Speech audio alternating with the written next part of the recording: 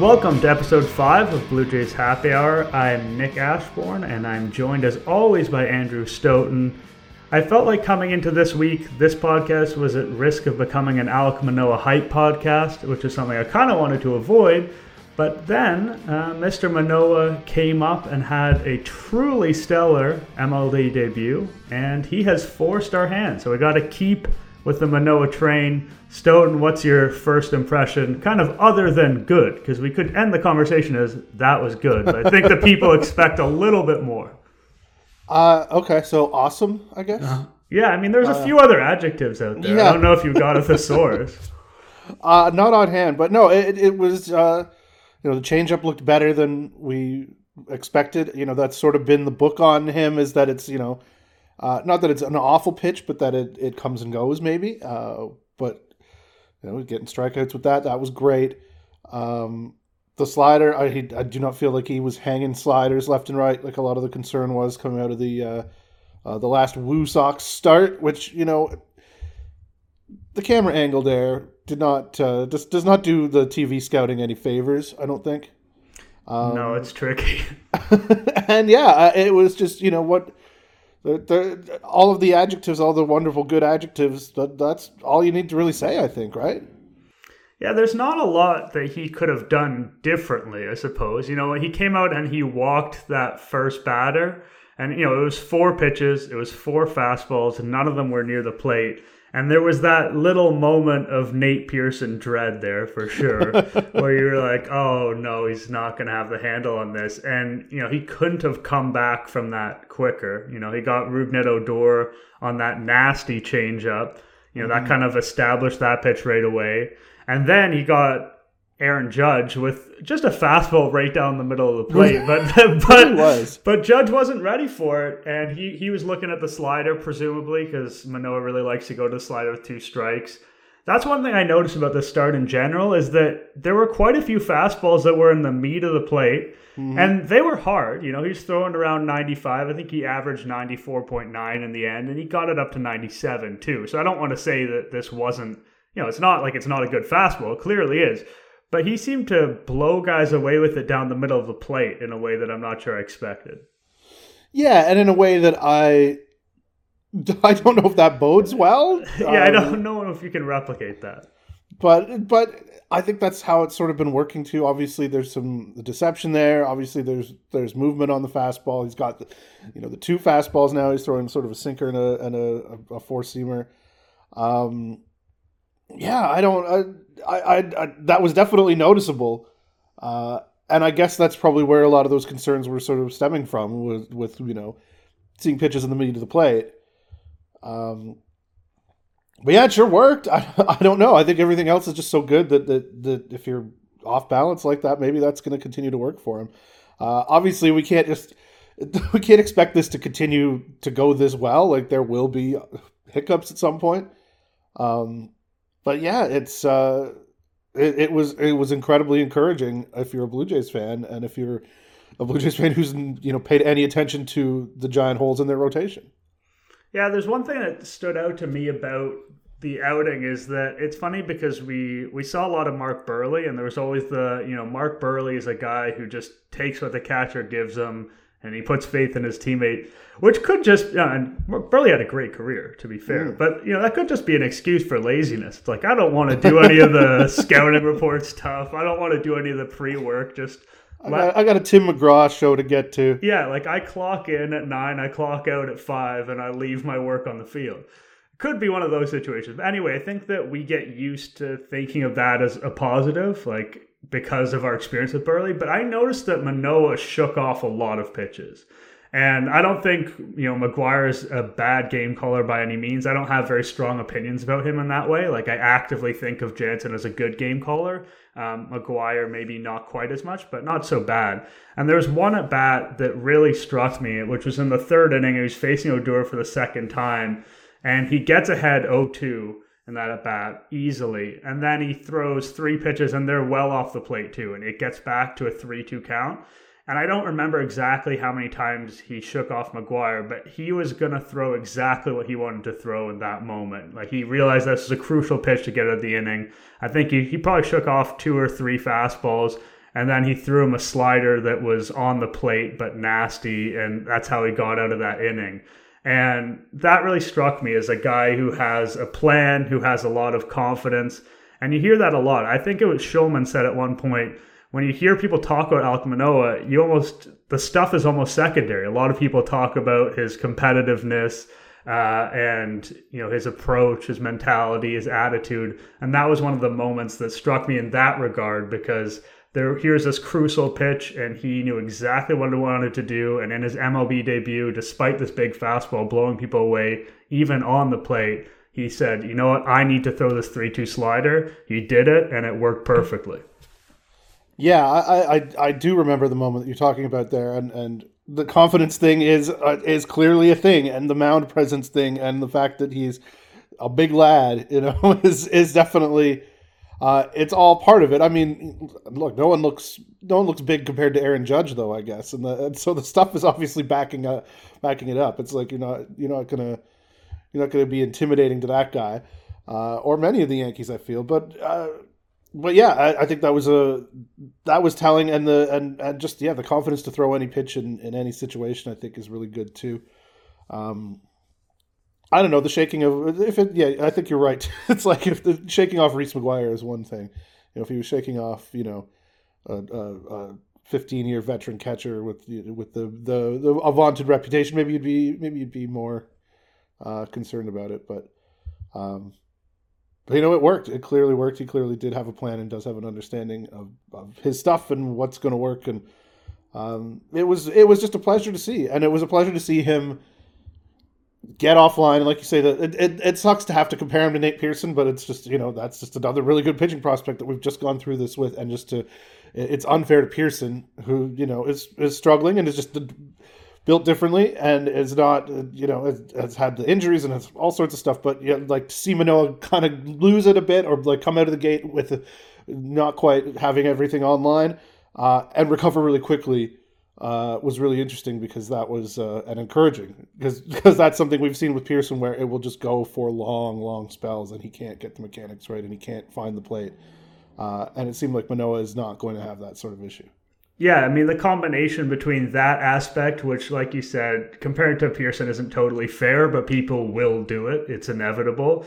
That, him kind of contrasting that way, just the overall success, and then, the cheering section, the big three there.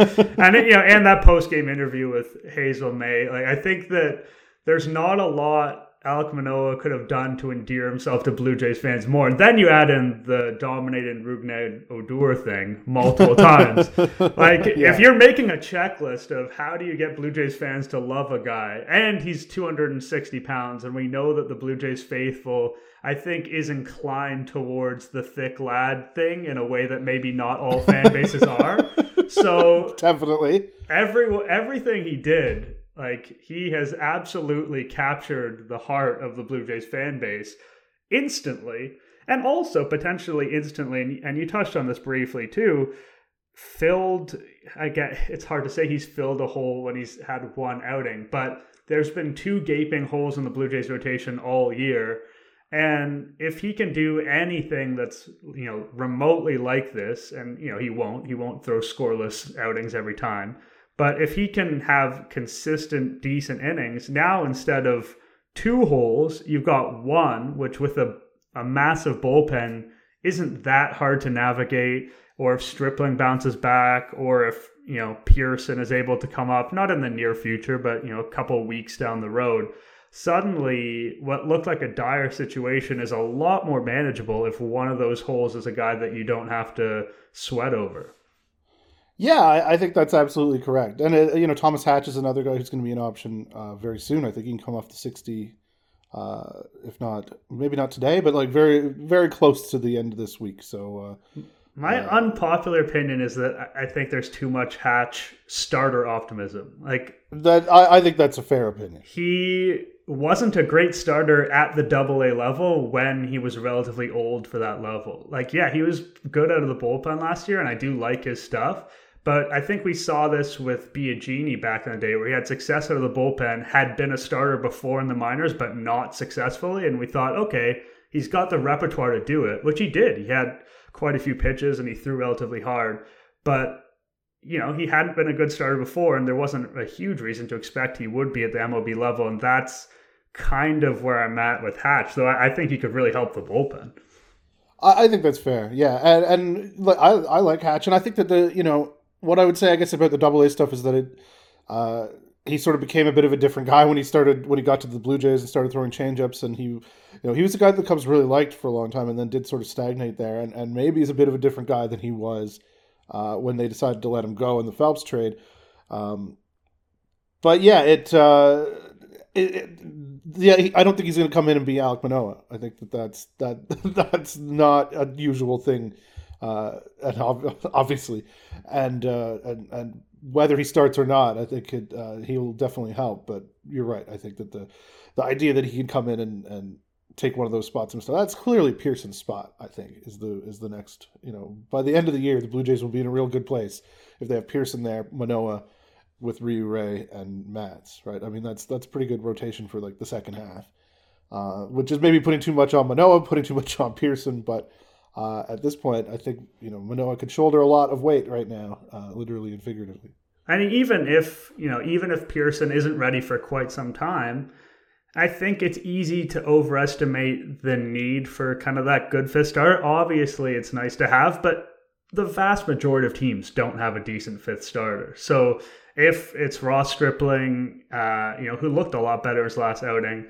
He did, and they were talking about mechanical changes that he made, and he'd been stubborn about, doing things, before this, and sort of said he saw his career sort of flash before his eyes kind of stuff. So there's hope there. He's been a good pitcher, even though the Blue Jays have obviously not really seen that yet. Yeah, so I think, maybe it's Stripling, maybe it's not. Maybe they give Hatch a shot. Maybe he does better than I'd assume. But you don't need that great fifth starter to be a really good team, especially with the offense the Blue Jays have. I think that the difference between 2 holes and 1 hole in the rotation is massive. And if Manoah is that guy, then you have to feel just so much better about the Blue Jays, not running their bullpen into the ground, which is something they managed to do even with a 9-man bullpen, which is pretty impressive. I think it makes so many aspects of the team better if Manoah is that guy. And by that guy, I mean, even like a low-end mid-rotation starter, which clearly his ceiling is way higher than that. Yeah, I think so. I mean, well, who's his Rookie of the Year competition? Where's that at, do you figure? Oh man, yeah, I haven't looked at the AL Rookie of the Year in a while, but it's May, so that's not too early to have that conversation after one start. Yerman Mercedes doesn't play defense, so Alek Manoah plays defense. He plays defense at his position, so I don't see why not. What a race! It's going to be a fun summer. You give me a nice segue there, because speaking of award races. It's interesting. The Vladimir Guerrero Jr. Award MVP train is starting to chug out of the station a little bit. And this again, I like to not say I wrote on X, but a couple of weeks ago I wrote on, and I kind of felt a little bit self-conscious about that piece because I thought, am I a little early on the could Vlad be an MVP candidate? And Shohei Ohtani was so ingrained in the public consciousness at that moment. I think a lot of people were dismissive of that idea, and now it's a week later and he's hit a ton of bombs and he leads the majors in WAR. He's currently hitting 333, 443, 661, which is patently ridiculous. So is Vlad for MVP something that is a pipe dream, or is it something that is, conceivable to you? I think it's conceivable, absolutely. I mean, it doesn't hurt that Mike Trout is out at the moment, right? I don't think we even have a conversation if Mike Trout's in. Yeah. Just leave it to Mike Trout.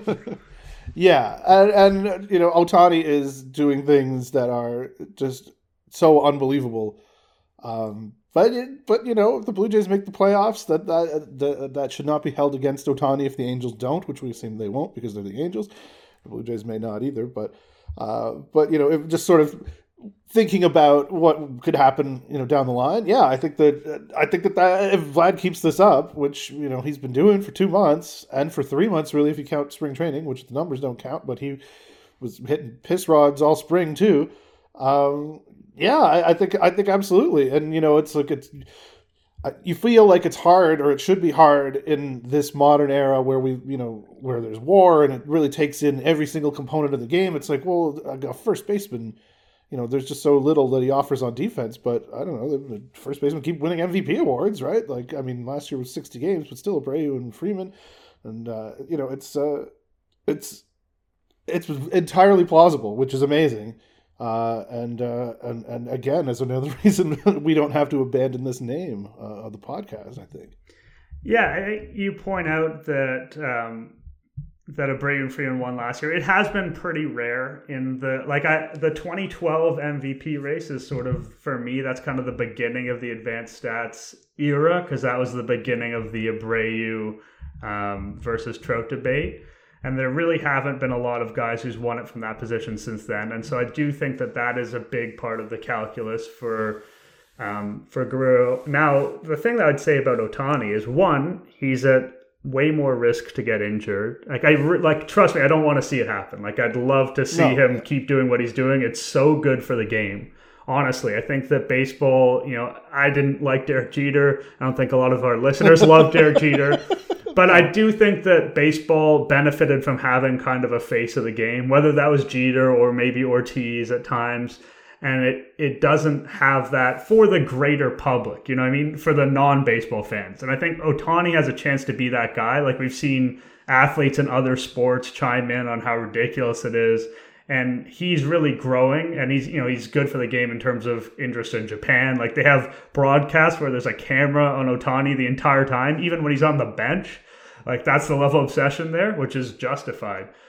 However, the whole caveat on Ohtani is two things. One is that he's at risk to get injured because he's gotten injured before, and we haven't seen guys stay healthy through this in the past. And then number two is, he is a really great hitter, but he's also a bit of an all or nothing power hitter too. Like, he doesn't get on base a ton, like maybe slightly above league average. I think he was at 328 starting today's action. Like, that's not bad by any means, but Vladdy's well above 400. So the difference between them as hitters is significant. Like, Vladdy's a much better hitter right now in terms of what he's doing than Ohtani. And his cumulative WAR would be better than Ohtani's by a whole win right now, and that's only 2 months into the season. So if by the end of the year it was, say it was 2 wins above what Ohtani did cumulatively, that's worth thinking about. But it's often about the story, right? And if the story is Ohtani is the guy who's done this unprecedented thing, and he did it for an entire season, and let's say he led the league in home runs, especially, because that's something you kind of peg his hitting accomplishments to. I think that even if Vladdy was deserving, the voters would be sucked in by that narrative. Yeah, I think that's fair. I just think it's amazing we're even talking about it, considering where where Vladdy was last year, and how I don't. There weren't doubters. I certainly wasn't a doubter. That there clearly. It was always in there, but yeah, it was a weird couple of years there to go from the hype to where we are now, and to see the hype train back in service is amazing. But no, I think you're probably right, and I would love to be having this conversation all summer. Another thing, I mean, I don't want to derail your points here, but also Marcus Semien is right up there. In terms of Fangraphs version of WAR, at least I haven't looked at any of the others yet. Yeah, he was I think he's been the best player in the league in May, and he does give you that all-around contribution, which would be wild to get that guy in a 1-year, relatively inexpensive contract. It really would, yeah. So what's the most, like you said, it's kind of interesting that we're even having this conversation because, I never lost belief, you never lost belief, but also belief was tested over the last couple of years.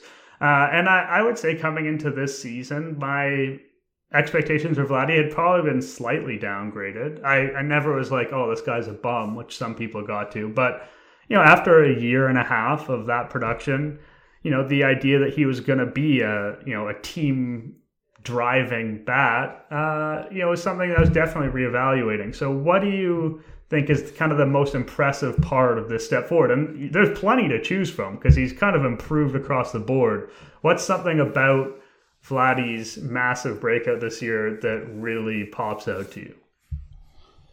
I guess it's the plate discipline probably, which is always there, but really seems to have taken a step forward. The more walks and strikeouts, and just the way that he's so in control of the at bats. It doesn't really matter who he's facing.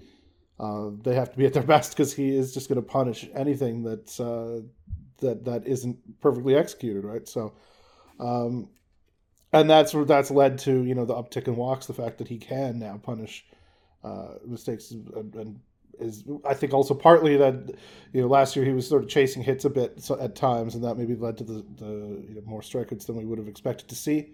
But it's like it all just sort of came together in in such a perfect way for him, right? It's hard to pick out one component of it, and it all sort of goes right back to the work he did in the off season and getting himself into better shape. And maybe there's even more. I had someone on Twitter this week being like, what if there's another level? Like, what if he goes and comes back next spring, like even more, built like a proper athlete, and not like with the Vlad we saw last year. I don't think he's got another 42 pounds to lose, maybe, but that's accurate. There's probably a more chiseled version of that. What I'm about to say is slightly numbers dense, so I am going to apologize on how this might go suboptimally from an audio perspective. But one thing that has really stood out to me is the whole, because we talk so much about launch angle and fly balls, and Vladdy's got to get the ball in the air.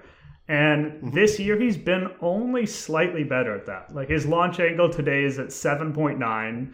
It was down last year, but his rookie season it was 6.7. So like it's not way better than what we've seen before. His ground ball rate 47.9. Last year again it was up over 50, but in rookie year it was 49.6. So we're talking about very modest improvements in terms of literally getting the ball in the air. But what's happened when he does is what has been really, really impressive. It's sort of a quality over quantity issue. So one way we measure that is home runs over fly balls. So in his first season, only 12% of his fly balls resulted in home runs, which is pretty surprising for a guy with his amount of power and his strength. Like, that was below league average. 2020, it was at 17.6. That was slightly above league average. So that's actually one of the things he took a step forward with last year. This year so far it's at 31.4, which would be the 22nd best total since 2002, which is when we started getting this stat. So for most seasons, that would be the best one. Of course, with a little bit of juiced ball in recent years, you're seeing more of that recently. But the only guy who's done that over his career is Aaron Judge. So if he was going to do that over his career, it would be one of the best we've ever seen at this very important metric, where he used to be literally below average. And so, I think a lot of people, without taking a deeper look at the numbers, are going to assume, Vladdy's hitting home runs and he's showing the power finally. He must really be getting the ball in the air, and he must have changed that swing into more of an uppercut swing. And that's really not what's happened. Instead, it's just that he's hitting the ball so hard, and he's not hitting kind of any of those looping, useless, short fly balls. Not like he's not hitting any of them, but he's cut out that a lot. And when he connects with that good launch angle, even if it's not super high, that is going a long way. And I think that goes back even to the plate discipline. Like, he's locked in, he's hitting the right pitches in the zone, and he is squaring them up. And it just goes to show that you don't have to totally change who you are to become a lot better. You just need to be the best version of who you are. And this is the best version of Vladdy, I think. I don't think that there's another level next year. I'm sorry, whoever said that. That's okay, I think, too. Yeah, I think it's okay for this to be the best version of Vladdy, which is, I wanted to end on this philosophical question. I like to ask a good philosophical question, and that's kind of what this speaks to.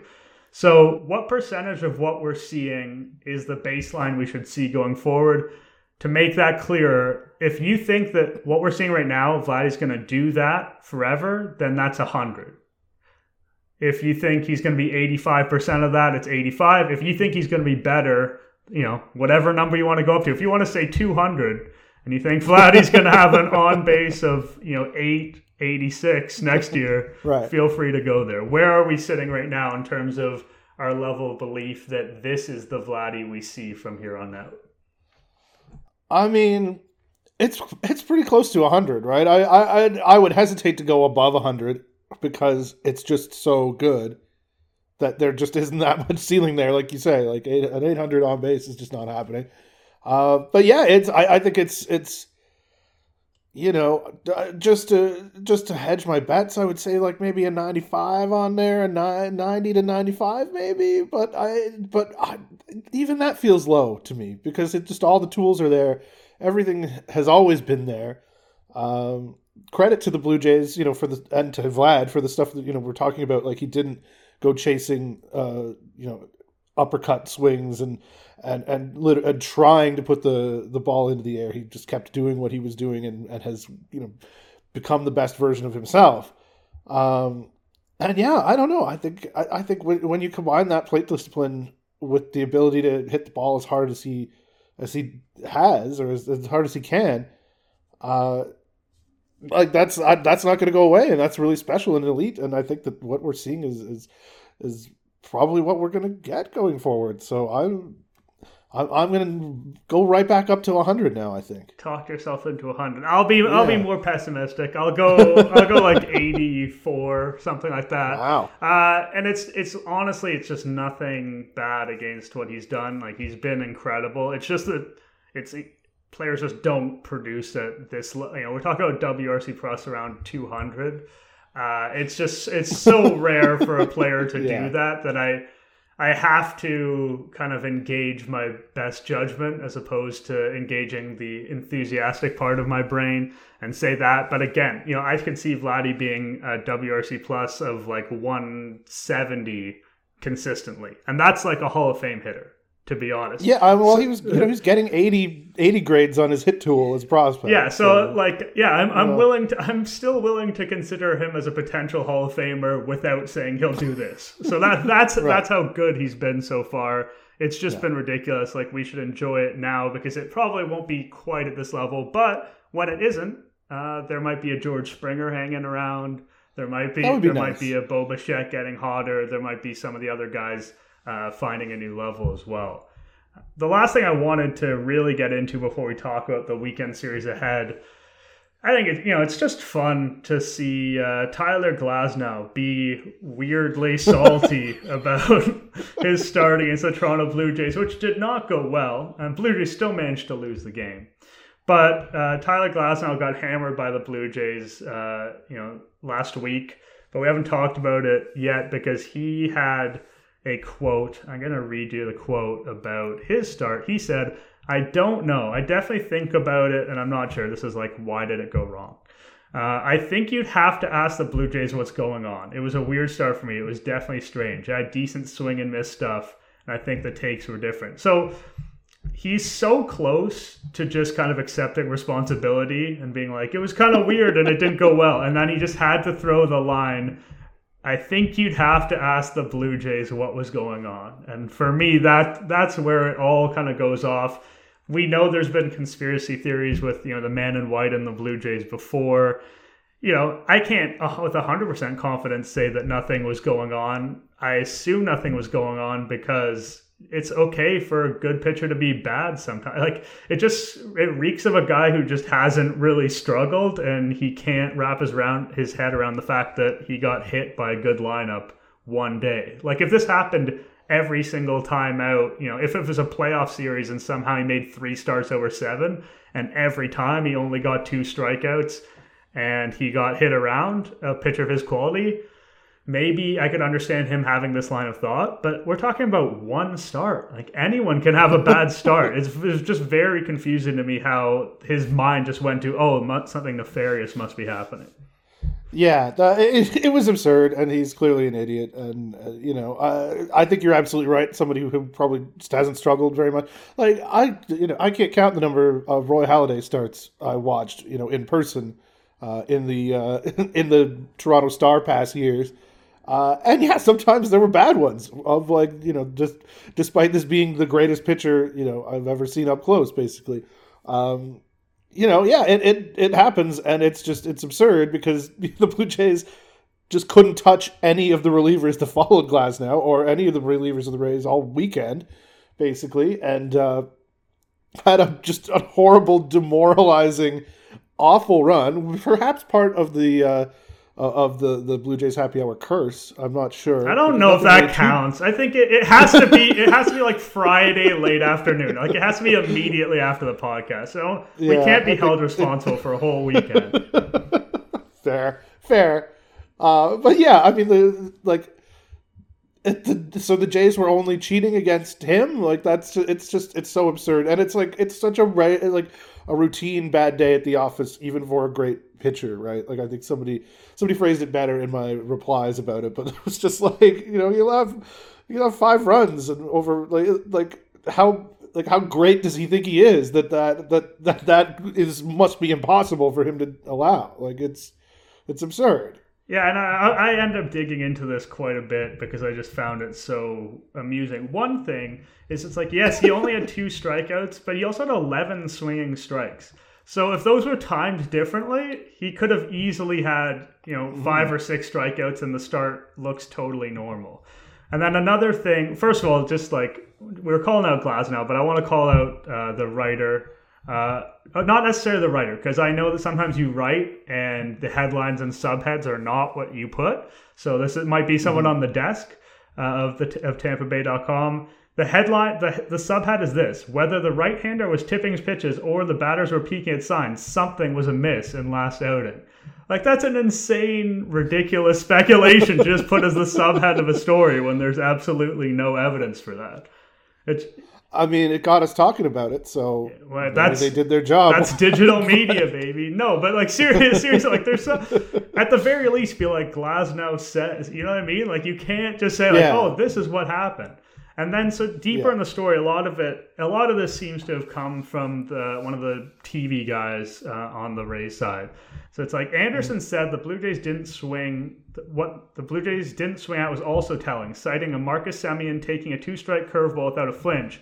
Also, Reese McGuire taking a late defensive swing on another. Again, here's me apologizing for something that's not going to translate to audio. However, I took a look at these pitches because I was like, how ridiculous is it that this didn't happen? The one to Semien, it was a good curveball. It was a competitive curveball, but it wasn't one of those ones that just hugs the bottom of the zone. Like, it was inches below the strike zone. Like, the idea that someone who is, we just mentioned, the hottest hitter in the majors this month would take a curveball outside the strike zone. Not ridiculous. Reese McGuire, a little bit of a different situation because he's a terrible hitter. And I always found it very amusing when he came up to the big leagues and had like a good week and a half. And people were like, he's a good hitter despite being a shit hitter in the minor leagues for his entire career. Like, there was some optimism about his offense at times, and I never understood it. Very odd. Anyway, that pitch was like, it was a curveball in the strike zone that he made a late swing at and fouled off. So what is the expectation? That a guy is just going to take curveballs in the strike zone with 2 strikes and just strike out? Like, even a hitter like Reese McGuire normally will swing at a pitch in the strike zone with 2 strikes. That's what hitters do the vast majority of the time. So citing these as things that are indicative of some kind of cheating by the Blue Jays is absolutely insane. And like I said, it's possible that they did, and I don't know about it. Like, I don't have the inside info on that. But the evidence that's being presented, like, I'm looking at this with my lawyer glasses on, because I don't know the truth, but I know the case they're making. And the case they're making is patently stupid. That is accurate. That is absolutely accurate. No, it's such a weird thing. It's delightful because we do just get to dunk on everybody involved in making this case. So I'm here for it. More people should just completely baselessly accuse teams of cheating.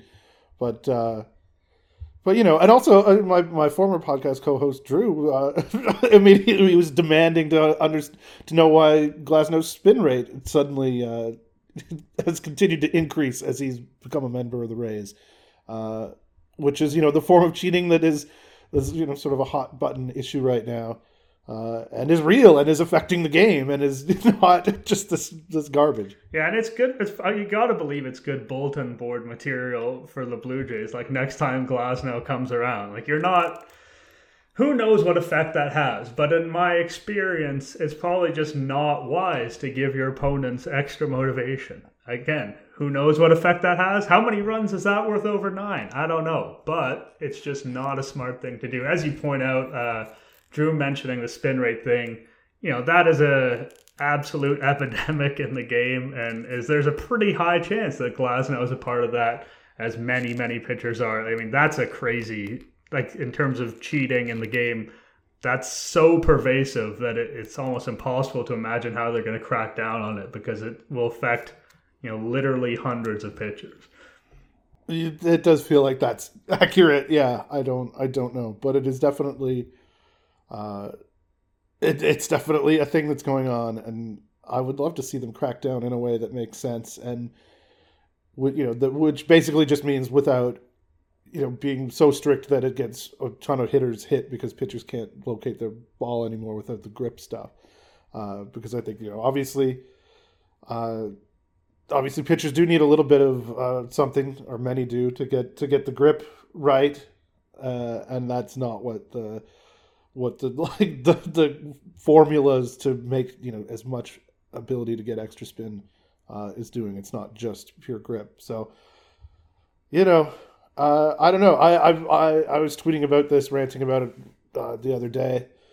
I don't really have a lot of confidence in MLB to get any of this stuff right ever. Basically, no, when it comes to identifying problems in the game and swiftly resolving them, it's pretty evident that this is a league that's not very competent at that. Like, even the ball stuff. Like, there's too many strikeouts in the game. Therefore, we should make it harder to hit home runs. Well, that's not how you solve that problem. Yeah, they're not good. They're not good at it. I put my faith in Theo Epstein to be the guy to turn it all around, because he's turned around multiple franchises, and hopefully he can get in the right ears and try and figure something out. Because I'm not the biggest doom and gloom, the game is broken guy. I think there's enough people with that mindset that might be a little bit over the top, but there are issues in the game, and they are, generally speaking, not being addressed. That's absolutely accurate. It's the Theo thing is like, I dread the day that he leaves, because not a great sign for your franchise when he's like, nope, I'm out of here. It's all downhill from there.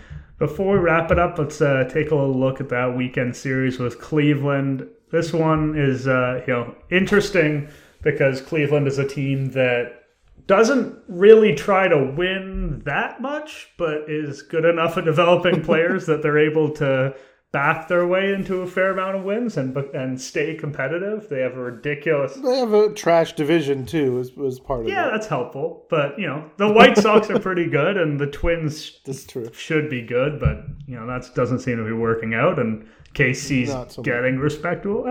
Maybe. Anyway, yeah, I mean, if you were Cleveland and you tried to do the Cleveland thing in the AL East over the last decade or so, that would not have worked. But they do churn out their pitchers, and this is a little bit of an interesting series to watch, because there's kind of some old friend stuff going on, and there's some Canadian content stuff. Harold Ramirez playing a little center field for the Indians. Yeah. This one... did I see that he's day-to-day? He has some sort of a hand thing or something? I hope that Hopefully we see him. Out of the series. Hopefully we see him out. Yeah. Using old friend in like the loosest possible way. Old acquaintance. Harold Ramirez. It's funny just because I just remember his scouting profile is always, this guy can hit a little bit, but he doesn't have enough power to play in a corner, and he doesn't have enough athleticism to play in center. And then he went on to do kind of okay for the Marlins, and then, he's not a guy you miss. We'll put it that way. It's okay that he's found greener pastures in Cleveland. The Canadian stuff, I think that with the decline of Joey Votto, which, you hate to see, but it's kind of undeniable at this point, the kind of next Canadian ball player, wow, came out poorly. Next Canadian ball player mantle is a bit tricky right now. Paxton is constantly injured. Nick Pivetta is actually doing some stuff for the Red Sox that deserves to be mentioned. And then the pair that the Indians have, Josh Naylor and Cal Quantrill, those are both guys who at one time were kind of considered possible candidates to be the next big thing Canada-wise. And it doesn't really seem to be panning out for either of them. And I wouldn't bury them either at this point. They're both young. But Quantrill has gone from, potential near the top of a rotation starter to useful middle relief guy, which is what happens to a lot of prospects, but not what you want in terms of face of Canadian baseball. And then Josh Naylor has a lot of power and has had quite a bit of success in the high minors, and it just has not translated in the big leagues. And he's been forced to play corner outfield, and he just is a first baseman. So it's been, and he's on his third franchise now. I think he's about to turn 24. So again, like that switch can flip. And Naylor's a guy I've been watching for quite some time now. But I don't know, who is the next big Canadian guy, or is that guy in the major leagues right now? I'm kind of inclined to believe the next Canadian star that we care about, and I think Canada actually does a pretty poor job of caring about and supporting our Canadian stars. It seems like unless you're on the Blue Jays, you don't necessarily get that. But I don't know if that guy's in the majors right now. I mean, I guess we're not counting Freddie Freeman as a Canadian, despite his honorary Canadian status. Yeah, I don't think so. I don't think he's getting the Canadian ball player status. I mean, Jordan Romano. Obviously, that's that's the Blue Jays thing, like you're saying. I'm all for that being a thing. And he's certainly been interesting to watch. Hard for a reliever. Eric Gagne did it, but hard for a reliever to be the guy. I mean, also at the same time as Gagne, there was Jason Bay, and there were guys. Yeah, I'm not 100% sure, to be perfectly honest. I don't know where we're at in terms of what the emerging stars. Well, it just seems like we've had a big Canadian star in the game, whether it was Larry Walker and then kind of Eric Gagne, like you mentioned, Jason Bay, Joey Votto. It seems like there's been somebody who's sort of a prominent figure in baseball overall in the major leagues who comes out of Canada for a relatively long time. And now that Votto's on the downswing, we might be in a bit of a ditch here where we just don't have that, super relevant, important Canadian baseball figure, which is not to say that some of the other guys who are out of Canada, there's some good players there, but just not stars. So maybe Romano, if the Blue Jays have playoff success and he's sort of when he's closing out the World Series, I think I'll be changing my tune when Romano closes out the World Series. I'm not against seeing that happen, but no, that's kind of the only way you can get there as a reliever, except for, Eric Gagne pitched one, he was so unbelievable, and secondly, it was an era when those players were a little bit more prized and there were more traditional closers. But yeah, absolutely, Romano could get there, but it's tough. And then, the other stuff to watch for in this series, luckily for the Blue Jays, you don't have to watch Shane Bieber. That he's going to be starting he started last night. And then one thing just for fans who might not be familiar because he's not as much of a name, and this is a negative thing for Blue Jays if they see him, but James Karinchak, I'm not sure if he quite has that star turn that he deserves, because he is potentially the best one-inning, most dangerous guy in the entire majors, and he put up ridiculous numbers in the minors, and people kind of wanted to see him transfer that over, and they weren't sure he was going to. But, he's striking out this year is 16.68 per 9. Last year it was 17.6. There's nobody who can just mow down hitters like this guy. And, if you see him and you're a Blue Jays fan, it probably means the Blue Jays are in a tough spot. But he's also just a guy to appreciate, because on a one-inning basis, there's probably no one in baseball who is more dominant, and he can be a lot of fun to watch. That's absolutely fair. Though I apologize for taking us back for. I think Mike Soroka is a guy we didn't mention. That might be the best candidate currently out there. It's injury issues, but if he gets over that, unfortunately, yeah. But yeah, no, you're also right. about. I'm not even going to try to pronounce his name. I'm only 81% sure that I got it right. So we can move on. But yeah, no, exciting stuff if you're a Cleveland fan. But you're right. If the Blue Jays see him, it's going to remind people of what they think the Blue Jays are, which is just like this ridiculous swing and miss team, which they haven't really been this year. No, not at all.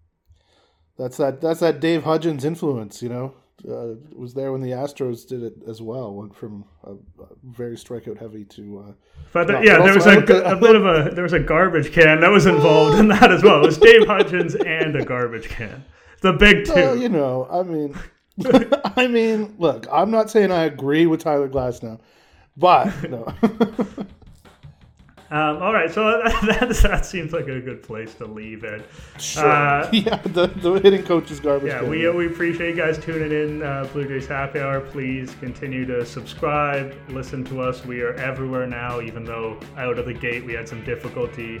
And leave us some reviews. I think we still have a perfect record, but it's got to get broken up at some point. And if you feel like you need to be the person to do it, we will respect your honesty. And we'll see you next week.